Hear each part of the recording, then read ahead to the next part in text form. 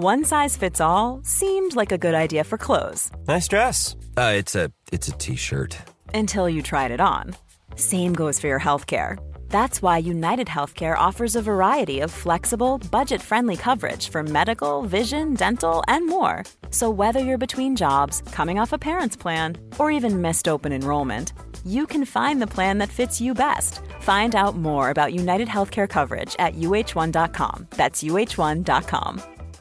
One size fits all seems like a good idea for clothes until you try them on. Same goes for healthcare. That's why United Healthcare offers flexible, budget-friendly coverage for medical, vision, dental, and more. Learn more at uh1.com.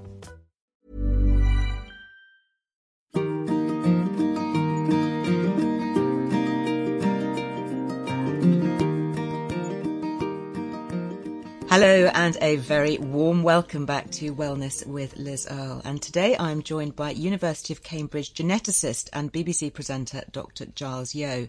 Now, with over 20 years experience in this field, Giles was part of the initial vanguard that discovered a number of genes that cause severe obesity and also the pathways in the brain that influence our eating habits. He's joining me in the studios today to discuss his new book, Gene Eating, which in his own words is a structured diatribe against dietary misinformation backed up by bad or no science. So today we'll be debunking weight loss myths and exploring if our genes are really to blame when our genes don't fit. Haha. Welcome, Giles. Hello, Liz. Thank you so much for having me. It's just great because this is such a big subject and obviously very relevant as we get into the warmer weather and start stripping off and becoming more body conscious and body aware, and all the diet books come out at this time of year, don't they? They do. Bikini bod, beach bod season. Oh, I actually wrote one called The Bikini Diet years ago. Did you? So I did, many years ago, not to my shame, but it was a catchy title, but it was basically all about eating well. Right. But obviously Are you telling me you actually coined the term? Well, I don't know if I was first. My Bikini Diet book came out, 25 years ago. So does that give me a bit of ancestry there, maybe? You don't look it. You are very kind. For you, though, going back in time, when did you first get into genetics? Has it always been your thing? I mean, always been a thing is a very odd thing to say. I did it as an undergrad. So in other words, I went and, when I did science as an undergrad, but what was that?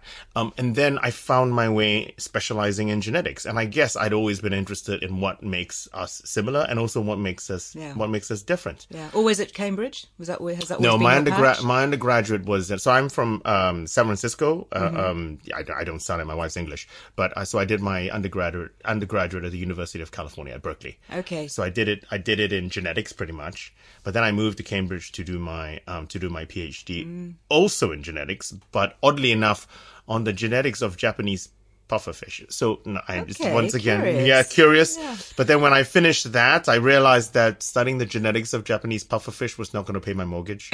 And that was when then I moved into obesity. Okay, that's very interesting. And did you come across, or do you come across now, people like Tim Spector working in genetics with the Twins project and absolutely. So I have collaborated with Tim previously, and we know each other. Yeah, fantastic. Well, I'm podcasting with him soon too, because it's all interconnected, isn't it? The role of microbiome and genes and I know that you've done a really interesting series for Audible on gut health and genetics, and that was really interesting to hear your take on that, because I'm obviously big into gut health as well.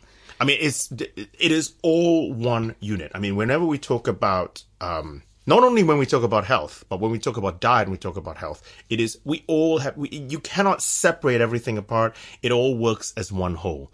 And so when you talk about the gut, that's such a huge part of it. If you talk about the brain and you talk about your genes, and it all is one whole. And so it's all just different, sides of the same kind of like pyramid. Of the same thing. So what role then do our genetics play in all of that? I mean, do we have fat genes that mean we're always going to be overweight? I mean, there are no fat genes per se. I put it another way. I mean, we now know of over 200 genes that influence our body shape and body size. Okay. And it's not like these definitely make you fat or definitely make you thin. Imagine that each of these individual 200 genes, one increases your likelihood of slightly making you heavier and one makes you slightly, and one variation makes you slightly lighter. Okay. So there are two versions of each gene. And so each of us have our own individual mix of these 200 genes that make us average size, maybe slightly heavier, maybe slightly lighter. When you say slightly, what are we talking about? Oh, like so 10%, 20%? Everywhere on the spectrum. So there are going to be some people who have so many of these genes that they end up, being likely to become obese, that we would talk, obese. Some that make people really skinny. But obviously the vast majority of us sit somewhere in the middle, right? Oh, I'm a couple of pounds too heavy. Ooh, I just wish I could gain a couple of pounds. Yeah. And so it's a complete spectrum. And are we seeing the gene structure changing? So are we developing more of the genes that make us more overweight? Or does our gene pool pretty much stay the same? So these genes and these variations have, I would say, always been there. Clearly not always been there, but have been there probably for the last 100,000 years. So we can't really blame our genes. We can't blame changes or shifting genes for our increase in society for being overweight. No, we can't. So I think here's the nuance, I guess. Undoubtedly, it's society, the environment, our diet, etc., etc. Okay, everything non-genetic that has driven the obesity problem, the problem with diet-related illnesses that we actually see today. However, not all of us are fat or ill in this environment. And that is where our genes actually play a role. So that's the nuance, isn't it? Yeah. And that's where other things like microbes and all the other influences potentially could come in. Yes, absolutely. I consider the microbes more part of the environment. They almost sit at the interface between the environment and our genes, because they are influenced by our genes, but they're also influenced by the environment, what we eat, where we live. Yeah. And so the microbes are one of the interface between the two, our genes and the environment, I think. Fascinating. I loved your book, Gene Eating, which I know we'll come on and talk about. And what I thought was really interesting, possibly a tad depressing, I'm not sure, is the My wife finds it depressing, but there we go. Really? Well, you talk about this thing called the set point. Yes. Which is the kind of the weight that we're almost always going to be. And we can vary, we can go on a crash diet or whatever, and we can shift a few pounds, but we will always revert to our set point. Is that really the case, that we are what we are and there's very little we can do about it? I mean, a set point, maybe I should have used a different term. The set point is the term used in the past. It's probably a set range. So I don't think it is a single point in time, and I think you can definitely move up and down. But there is a natural body weight that we find easy to maintain. Okay. It tends to be 5 pounds or 10 pounds above what we'd like it to be most of the time. But I think most of us accept the fact that if we're not trying really, we'll probably sit slightly above what we'd like, and we stay there. Then we try and force ourselves down, we try and diet, and then it's difficult. Whereas if we go, and so that range, that 10 pounds above what we'd love to be, that is what we call the set range. So, and that's around 10 pounds, is it? Oh, no, I mean, I made up 10 pounds. It really is gonna be depending on people.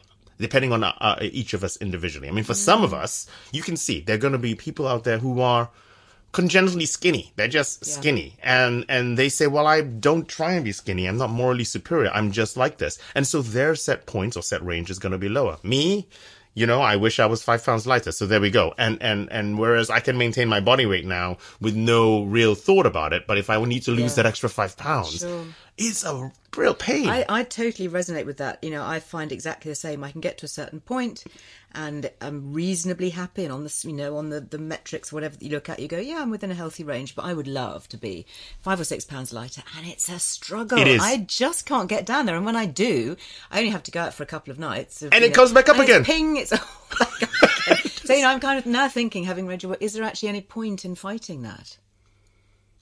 I think I think there are two different things. Is there a problem in carrying too much fat, in carrying too much weight? Yes, there is, because it increases your risk of all kinds of diseases. Yeah. Okay. How does that square your healthy weight? How does that square with being beautiful. Okay. Or and I what think, society or would what say, or society getting would into your say, skinny jeans, and I yeah. think that is the problem, right? So I think we need to be worried about our health. Sure. And to my mind, if we concern ourselves about our health and work towards that, then our weight will take care of itself. And it may not be that you end up looking like Angelina Jolie or what have you, but then at least you will be healthy. Within a healthy range. And, Yes. and for you, as a geneticist working with obesity, I mean, you must be super busy because this is a fast-growing market, isn't it? I don't think I'm going to run out of a job anytime soon, sadly. But yeah, it is a fast-growing market. And what is the main trigger then? What is causing this huge range? Or is that a massive question to answer simply? No. Well, what is causing it is almost easier to answer than why we behave differently in it. Okay, so undoubtedly, what's causing it, what's driven it, is the change in our environment. Now, I'm using environment in its loosest terms. I mean, the environment, yes, but the type of food we eat, our socioeconomic class, the fact that we're sat here talking to each other rather than working in a coal mine, Sure. the fact that we have dishwashers, and the fact that we can get food 24 hours a day, pretty much, very, very cheaply, wherever we want, wherever we are. So I think it's a mix of those two. The fact that our lives have changed so much in terms of what we do for a living, and the fact that the type of food we're exposed to and eat has changed so much. Those two together is what has driven the diet, the epidemic, I'm going to use the word epidemic, of diet-related illnesses that we actually see today. So how many of us are obese in the UK? In the UK, What sort of I think proportion? it depends on how you actually, define it, but anywhere from a quarter to a third. Good heavens. More than, if we consider overweight, Yes. so we're probably 50 to 60% of us are probably overweight. So more than half of us are More overweight. than over half of us are overweight. Now, does overweight necessarily mean unhealthy? Probably not. It does increase your risk, but then Sure. tilting into obesity, that is when we actually have the issue. But it's a huge problem. It's not it's in the world today, there are actually, and this is a scary statistic, there are more people, okay, even though they're overnutritioned, okay, that are actually at risk of having disease because they're too large compared to the number of people who are actually at risk of starving to death. We've tilted. We've actually that balance tilted. has tipped. Yes, tipped. Where more people are going to die because For of being carrying too much fat. fat Yeah. than because they are dying of starvation. That is that is quite shocking because we know the numbers, sadly, who are dying of starvation are still, running. Are still running at millions, a multi-millions. absolutely. Way too high.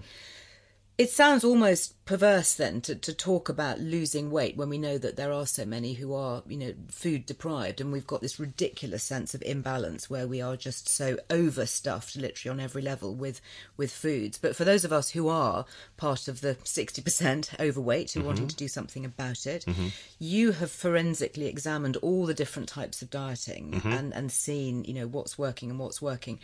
The number one thing that I grew up with as a youngster was counting calories. It seems to make sense. You've got, a certain amount of calorific value going in, and then you cut that down and, bingo, you lose loads of weight. So what's your view? Should we be counting calories?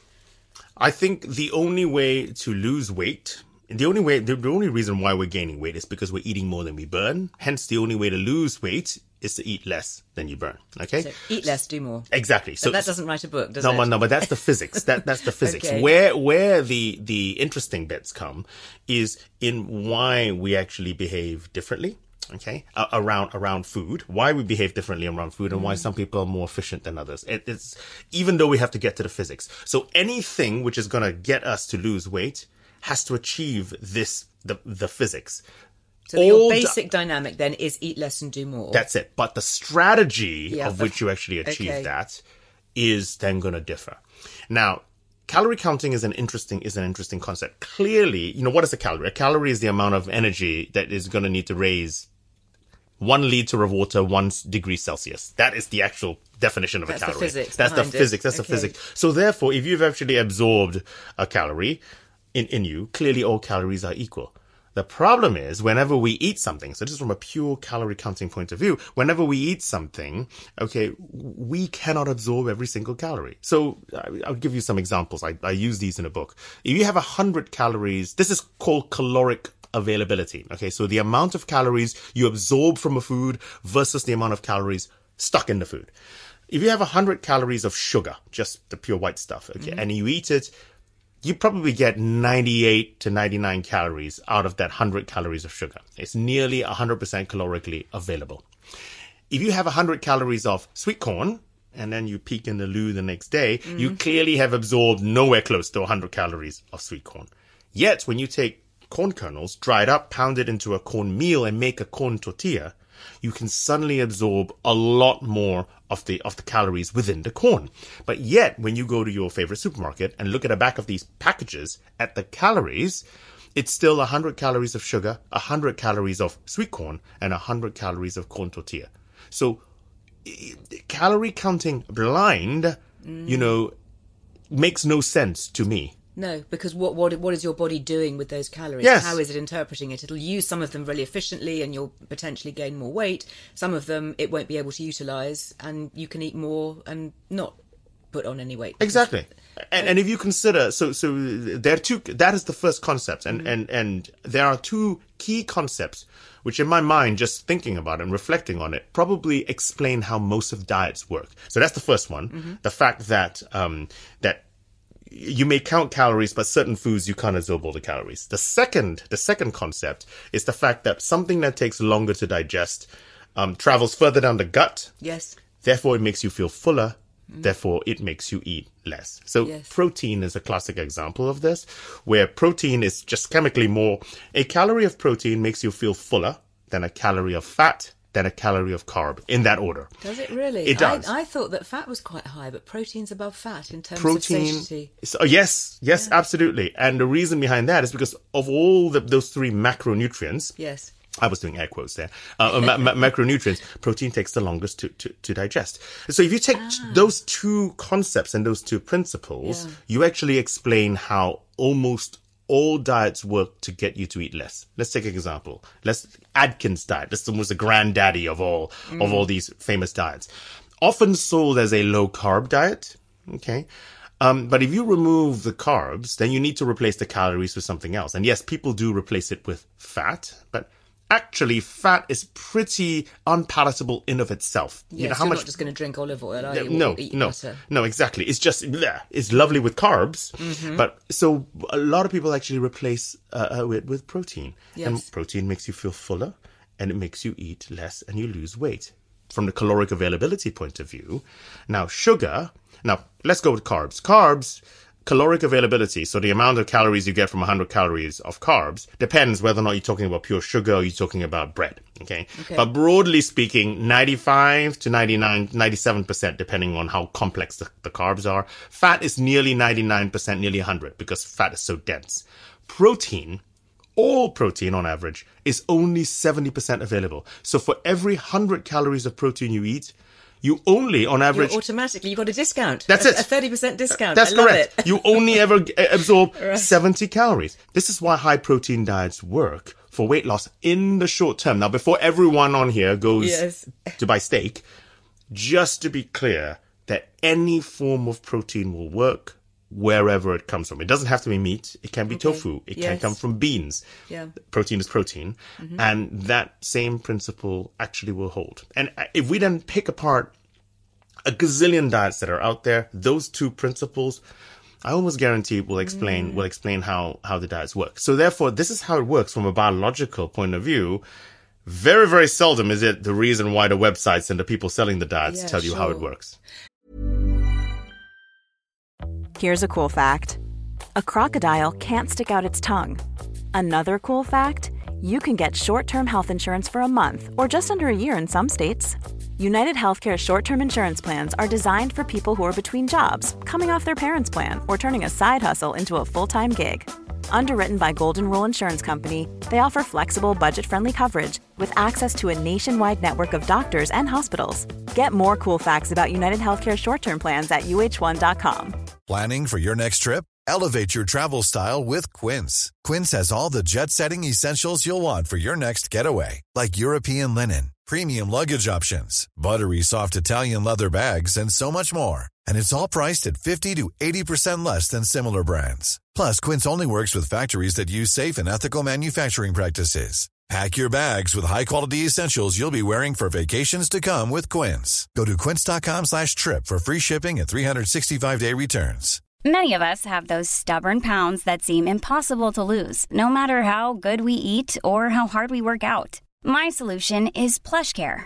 PlushCare is a leading telehealth provider with doctors who are there for you day and night to partner with you in your weight loss journey. They can prescribe FDA-approved weight loss medications like Wegovy and Zepbound for those who qualify. Plus, they accept most insurance plans. To get started, visit plushcare.com/weight loss. That's plushcare.com/weight loss. Imagine the softest sheets you've ever felt. Now imagine them getting even softer over time. That's what you'll feel with Boll & Branch's organic cotton sheets. In a recent customer survey, 96% replied that Boll & Branch sheets get softer with every wash. Start getting your best night's sleep in these sheets that get softer and softer for years to come. Try their sheets with a 30-night guarantee. Plus, get 15% off your first order at bollandbranch.com. Code BUTTERY. Exclusions apply. See site for details. Interplaying into all of this, of course, is the importance of food diversity and lots of veg, which are going to feed your microbes. And even though vegetables contain lots of carbs, they're the good carbs, aren't they? And to your point about eating sweet corn and then seeing all the husks in the loo the following day, we're not absorbing all that extra fibre. It's helping. So the fiber is the critical element here, because what the fiber does, so if you have lots of vegetables, is the fiber does two things. The fiber slows the release of carbohydrates within it, so you get a more even release of carbohydrates compared to just eating refined carbohydrates, okay? Which means all the calories going boom, whereas fiber slows everything down. It makes you feel fuller. Yes. Fiber also travels further down the gut, also makes you feel fuller. Fiber also feeds and makes the microbes happy. So fiber is fabulous for those three different reasons. It's good for you. It's good for you. I cannot, if there is anything close, there's no such thing as a superfood. But if there's anything close to it, something high in fiber probably is it. So it's really interesting to hear that the two basic principles that we should be looking for going forward with our healthy eating is good amounts of good quality protein and good amounts of fibre, fruit and vegetables, fibre. Yes. And very little sugar. I mean, what is the role of refined sugar here? Because I sometimes have arguments on social media with people who I suspect are in the play of, Mr. Kipling or whoever, trying to get us to eat refined carbs and saying, there's no link between, refined sugars and high glycemic index and all of that. Don't worry, just eat a little bit of what you fancy. And I think, no, actually, I regard sugar as inflammatory and having no benefit to the human body. I don't know if I think it depends what we're talking about here. We need sugar to a certain amount. Now, do we need powdered sugar? Spoonfuls of white sugar. No. But in the concept of a sugar in of itself, do we need sugar? Yes, we do. As a come fuel. From fruit and veg. Exactly. This is what I mean. Hence, if you have refined sugar, per se, it is not bad for you. We eat too much of it. And I think that's probably the issue. The one thing that I would agree with you on, however, so I draw a distinction between eating the sugar, maybe not eating a teaspoonful of sugar, but eating the sugar within a food and drinking the sugar. And the reason why, so that is where I think I think we walk in the same path here. And the reason behind this is because whenever you're eating something, you're chewing, you salivate, and the whole process of that, your body begins to sense this and prepares itself to receive calories. So this is what. So you need to kind of set yourself up, right? Okay. The right enzymes, the right juices, everything in place to say we're going to deal with the food, whatever it is. The problem with drinking it. Okay, now drinking your calories, bar in milk, breast milk, or whatever milk, is actually an unusual thing to do. Okay, we drank it as children, as milk. Yes. Otherwise, we eat our calories. Okay, so and you just drink water. And you just drink water. Historically, since whenever, unless you were very, very rich, but most people are not. Yeah. And so what then happens is if you drink it, your body is not being prepared to receive any calories. You can literally drink 1,000 calories, okay, in 2 minutes, if you have a full fat fizzy drink, for example, before your body even knows that you've begun the process of consuming a calorie. So what is happening then inside our bodies? Is it going to major panic stations? It's not major panic station. The problem is it's in, and because there's no digestion required, because it's sugar, it goes and is absorbed very quickly. And then it's in you before your body can actually respond, before the feeling full signals come. So what happens when you're eating is that as food goes through the throat, the stomach, and the guts, it releases signals to the brain to tell you, I have had this much carbs, fat, protein, and this many calories. So you can then in your head think, how much fat do I have as well? And then merge everything together. Drinking the calories messes those maths up. And so as a result, eventually your brain will catch up. But if you do this every single time, then you end up your brain has problems trying to catch up with how many calories you're absorbing when you're actually drinking it. So what I think I would definitely back is some way of actually, and by the way, this is not just Coca-Cola, Pepsi-Cola, other colas are available, fizzy drinks. Yeah. I also draw the same line down with fruit juices. I was going to ask you about fruit juice and smoothies and all those other things that we're drinking, shakes, replacement meal shakes, for example. Yes, that's exactly right. So, okay, I think we have to deal with it one at a time. So fruit juice is probably as bad as a fizzy drink. I actually got into trouble. I wrote this because it's true. Because you strip out all the fiber, all the good bits of it have been stripped out. Yes, they are vitamins. I agree, but the fact is the sugar element remains the same. I actually attracted the ire of Big Juice and the Florida juice. Sure. Not exactly. Happy. I got a letter from their PR agency in New York. You're in trouble when you get a letter from New York. I once got a letter from a low-fat margarine industry PR many years ago when I wrote my first book on fats and oils for daring to suggest that hydrogenated trans fats weren't good for us. And you were right. Well, of course, 20, 30 years later. It's now banned. Now you can't have hydrogen. I think you kind of, it's a badge of honour when you receive one of those kind of cease and desist letters. One of those letters. But so I think we've got to consider, we can't put labels on food that are good or bad willy-nilly. We have to do it with science in mind. And that includes even something which is perceived to be fabulous for you. Look, a little glass of orange juice for breakfast. Small amounts of fresh, unpasteurized, bursting with vitamins. Clearly, it's gonna be fine. Okay, there's nothing. But if you have a pint of orange juice, and you just slug it down, it's got the same amount of sugar, exactly the same amount of sugar as in a cola. Exactly the same amount of sugar. There is no, and people says, but it's natural sugar. Nope. Sugar is sugar. It's the same sugar. Exactly the same sugar that is there. So that is the big distinction which I draw. I think eating it, we do eat too much sugar, okay, and I grant you that. But there is a very big, gigantic difference between eating it and drinking it. So what I try and do with my children is if they have juice, I've cut the serving size down and we always dilute it 50-50. So that's probably a good idea anyway, because the acid in the juice and teeth for young I try kids. and get them to use a straw as well, just to to bypass the teeth, because absolutely the acid and not to actually. So my mum retired now. My mum was a dental nurse, and so this was hammered into me every time she looked at my teeth. Even now, was just to not. Or if you're going to drink juice, drink it quickly. Yes. Don't swill it around your mouth like a mouthwash. And for heaven's sake, if you are a mother with a toddler, don't put it into a bottle and get them to almost bathe their teeth in the juice. Don't do that. Just do, not only for the acid, but also for the sugar. For the sugar. If you're going to drink it in the meal, drink it during the meal, drink it back. You can do it with water. But don't do that to your kids. I'm a fan of juicing, but my rule, I try and follow the 70-30 rule. So I try and juice with 70% veg. So lower sugar. Yes. I mean, obviously things like beetroot and carrots are high in natural sugars, but there are lots of other, lovely greens and cucumbers and peppers and all the other things that are not quite so high in sugar. So there are ways around it. There are ways around it. There's nothing wrong with it, but we try and keep as much. So when you juice, there are juices now which also do the fiber, and that I think is the critical element to it. If you strip out the fiber, you want a purely, almost like a consomme. Some apple juices come out almost like a consomme. You look at it and go, oh my goodness.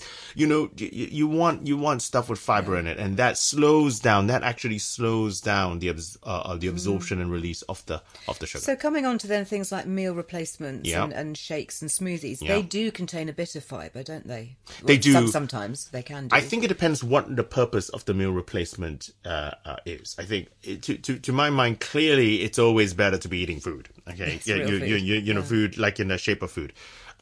There are going to be reasons why to use, if you're in hospital, if you're an old person, if you need to get as much calories down as possible. There are going to be situations for you to actually use that. Interesting, though, that you talk about wanting your calories, so wanting to put on weight. That's right. Actually, use meal replacements. That's right. I mean, not losing weight. Particularly if you're getting older.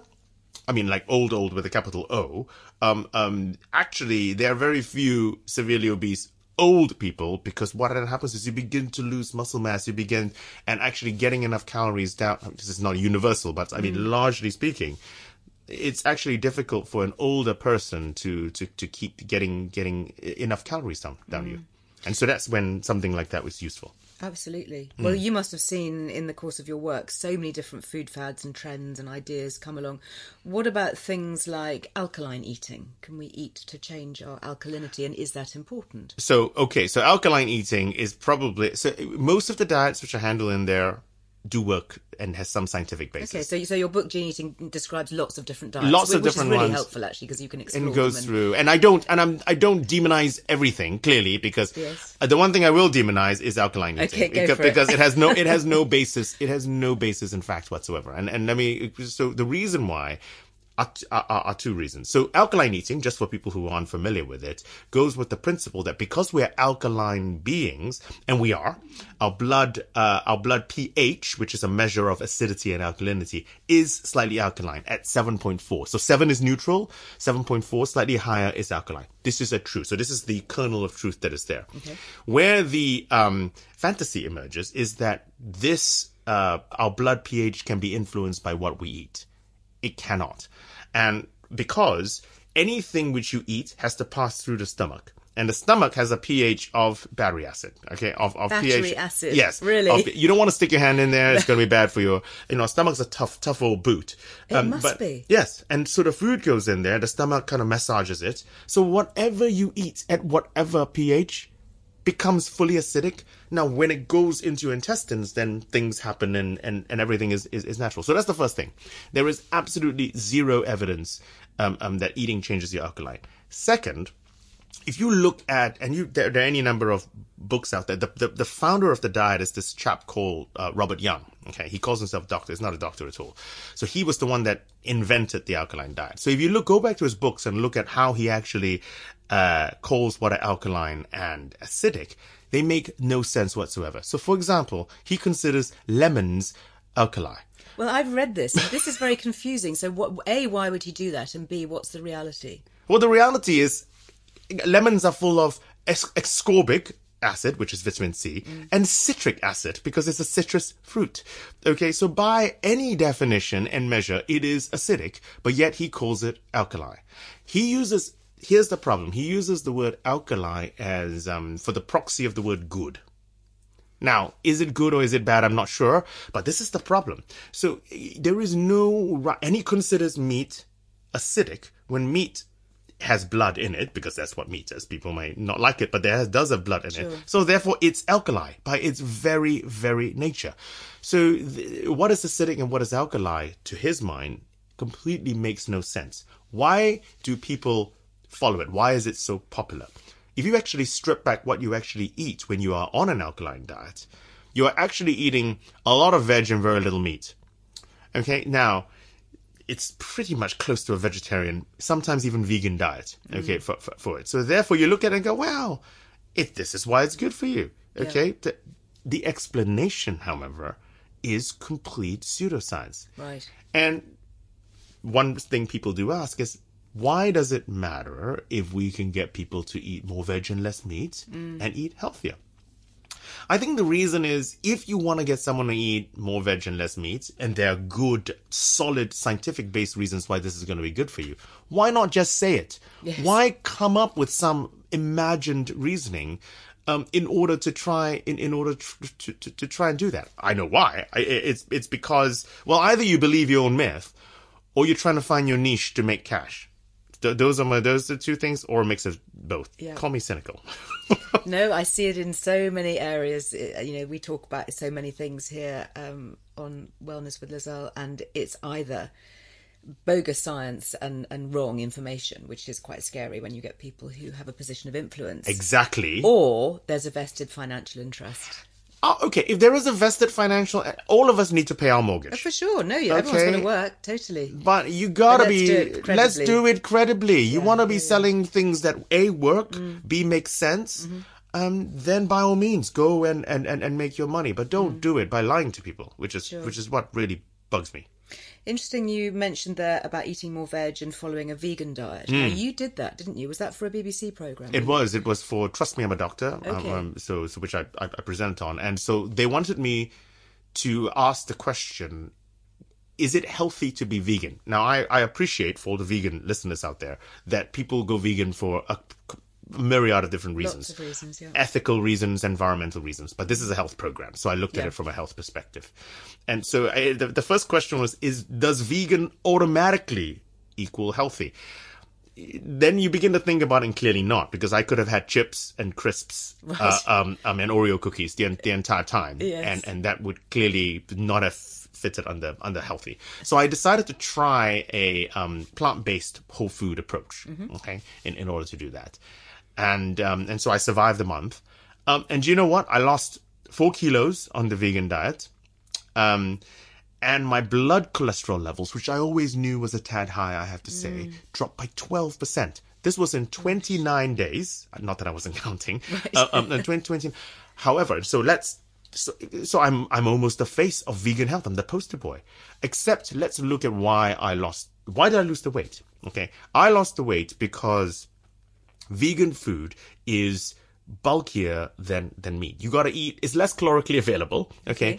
Lots of fiber. So you gotta eat a lot of lentils to match a steak, okay? And there's only so much time in a day you have eating.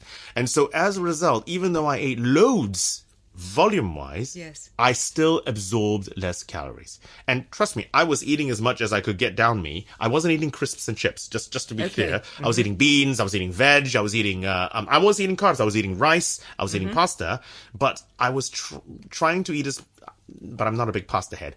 And so I lost weight because of that. Okay, but you can lose weight many, many different ways. It wasn't a magical vegan diet. It just was a very good strategy for me. Why did my cholesterol levels drop? Probably because in part, I lost weight. Yes. Okay, so that's going to lower it. And second, because I removed saturated fats from my diet. Okay, largely this comes from meat. I realize some vegetables have saturated fats, but my saturated fats tended to come from meat-based products. Now, there are two buts, very, very important buts to actually consider here. I could have achieved this drop in cholesterol levels by switching to a pescatarian diet, so eating largely fish, because the fat in there is unsaturated. So I didn't need to necessarily go vegan. And secondly, and most importantly, not everybody's cholesterol levels are sensitive to diet. Now, mine happens to be. Interesting. But for some of us, it won't work. It won't work at all. Not one jot. It doesn't matter how much butter you eat or how much kale you eat. Really? Your cholesterol levels are either going to be set high, middle, or low, and it's going to be down to your genes. Yes. And it's not going to budge. Now, it's high, it's going to be bad, and you're going to need to drop it somehow. And so my point is, when you take a diet like myself, and I'm in a position of influence because this was broadcast on national TV, so I need to be careful what I say. I can say, go vegan, drop your cholesterol levels, lose weight. That's true for me, and that's probably going to be true for a lot of people. Yes. But it's not going to be true for everybody. For everybody. And that's the critical message. You have to find a strategy that suits you and your biology for the diet to actually improve your health. Did you check things like your B12 and Yeah. your vitamin D? Yes, I And did. How were they affected? So- I know it was only a month. It was only a month, but I did get everything measured before, and I measured everything after. I, surprisingly, actually was vitamin D deficient. Still am, probably. I need to stay in the sun a Need bit some more. more sun. But I'm a tropical boy living in a northern rock. So Okay. for me, Yeah. I probably do need vitamin D supplements. Everything else, all my other micronutrients were good before and good after. Now, that said, and I didn't supplement, but that being said, that's because B12 in particular, the two things which vegans need to really concern themselves with is B12 Yes. and iodine. Okay, so now B12 tends to come from animal-based products and yeast. So that's the thing. But you do need to supplement going long-term. But because it is fat-soluble, I figured I had enough. It was being released in your fat. So I didn't supplement. Yeah. Iodine, interestingly enough, largely now seafood is famously high in iodine. Seaweed is famously high in iodine. Okay, but actually in the UK and in the US, the vast majority of our iodine comes from milk. Yes. And you might be wondering, why is that the case? Are cows high in iodine? The feed that cows eat is high in iodine. So that tends to be where we actually get it from. But if you're going vegan, you do need to think about a supplement for that as well. So you need to you do need to think about supplementation if you're choosing to go vegan long term. Interesting that you're saying that, you know, there seems to be no one diet fits all, and it's very much to do with our own individual genetics or our microbiome and how that's interacting. How can we identify that? How can we know? Isn't that the sort of $10 million question? It is. It is. I mean, there are loads of companies out there at the moment who claim to be able to sell you a genetic test for 100 quid or 200 quid or something and predict what you. No, I mean, which is slightly odd when I'm a geneticist, Yes. and that's because we're not there yet with regards to the biology. That's the problem. I think we're going to get there at some point, and then we'll be able to get some level of predictivity. But at the moment, actually, do you know what your best approach is? Are two approaches. The first one is slightly depressing. Look at your parents. So if you look at, I know it's terrible. So when you look at your parents, it'll give you a good idea about the kind of diseases you may actually get. And if you look at your parents' shape, now you may differ in absolute size, okay, and severity of various things, but they'll give you a pretty good bioessay, as they say, for what's going to end up happening to you. Very depressing, everyone. I'm really sorry about this. But the second thing, actually, in lieu of a viable genetic test at the moment, I think is to be honest with your feeding behavior. If you're going to want to lose weight, there's no sense in lying to yourself. Okay, say I need to lose weight. Then be honest. Do I like sugary food? Do I like fat food? Do I respond to stress by eating, or do I respond to stress by not eating? It's the same hormone, cortisol. Why do people respond in diametric opposites? I mean, we know people who will stop eating the moment they're stressed. Others comfort eat. So if you know you comfort eat when you get stressed, then put a strategy together that prevents you from comfort eating. Maybe you do something else to tickle the reward centers of your brain in order to do that. If you happen to really like sugary food, well, try not to have as much of it in the house. Yeah, or wean yourself off. I wean myself off sort of very sweet chocolate by just eating less darker like and darker chocolate. And now that's probably possible too. I absolutely love 80-90% dark chocolate, but I used not to. It took me about a year to kind of work down to that. But this is what I mean. You know what and that is probably the best way to do it. But you have to be honest with yourself. You got to sit down and say what really floats my boat, okay, and then try and work within there to try and achieve the magic reduction in calories. That's what you've got to do. And that's the magic. Yes. Thank you so much. So fascinating. Well, much more on all of this, of course, in Giles's book. It's called Gene Eating, and it is out now. Thank you for being with us. Thank you for having me. That is all we have time for today, but don't forget we'll put the notes from this episode up on lizearlewellbeing.com, and you'll also find further resources and the chance to sign up for our free weekly newsletter, which comes right to your inbox for an end-of-week treat each and every Friday, should you so wish. So until the next time we chat, go well. Bye-bye.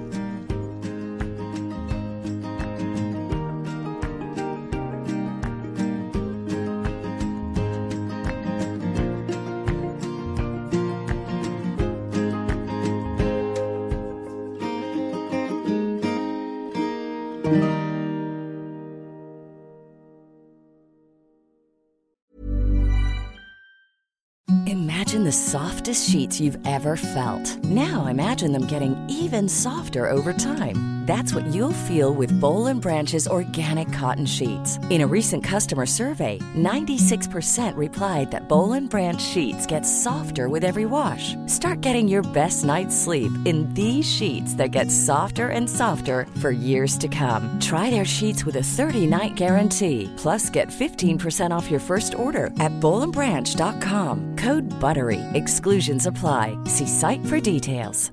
Hey, it's Paige DeSorbo from Giggly Squad. High quality fashion without the price tag. Say hello to Quince.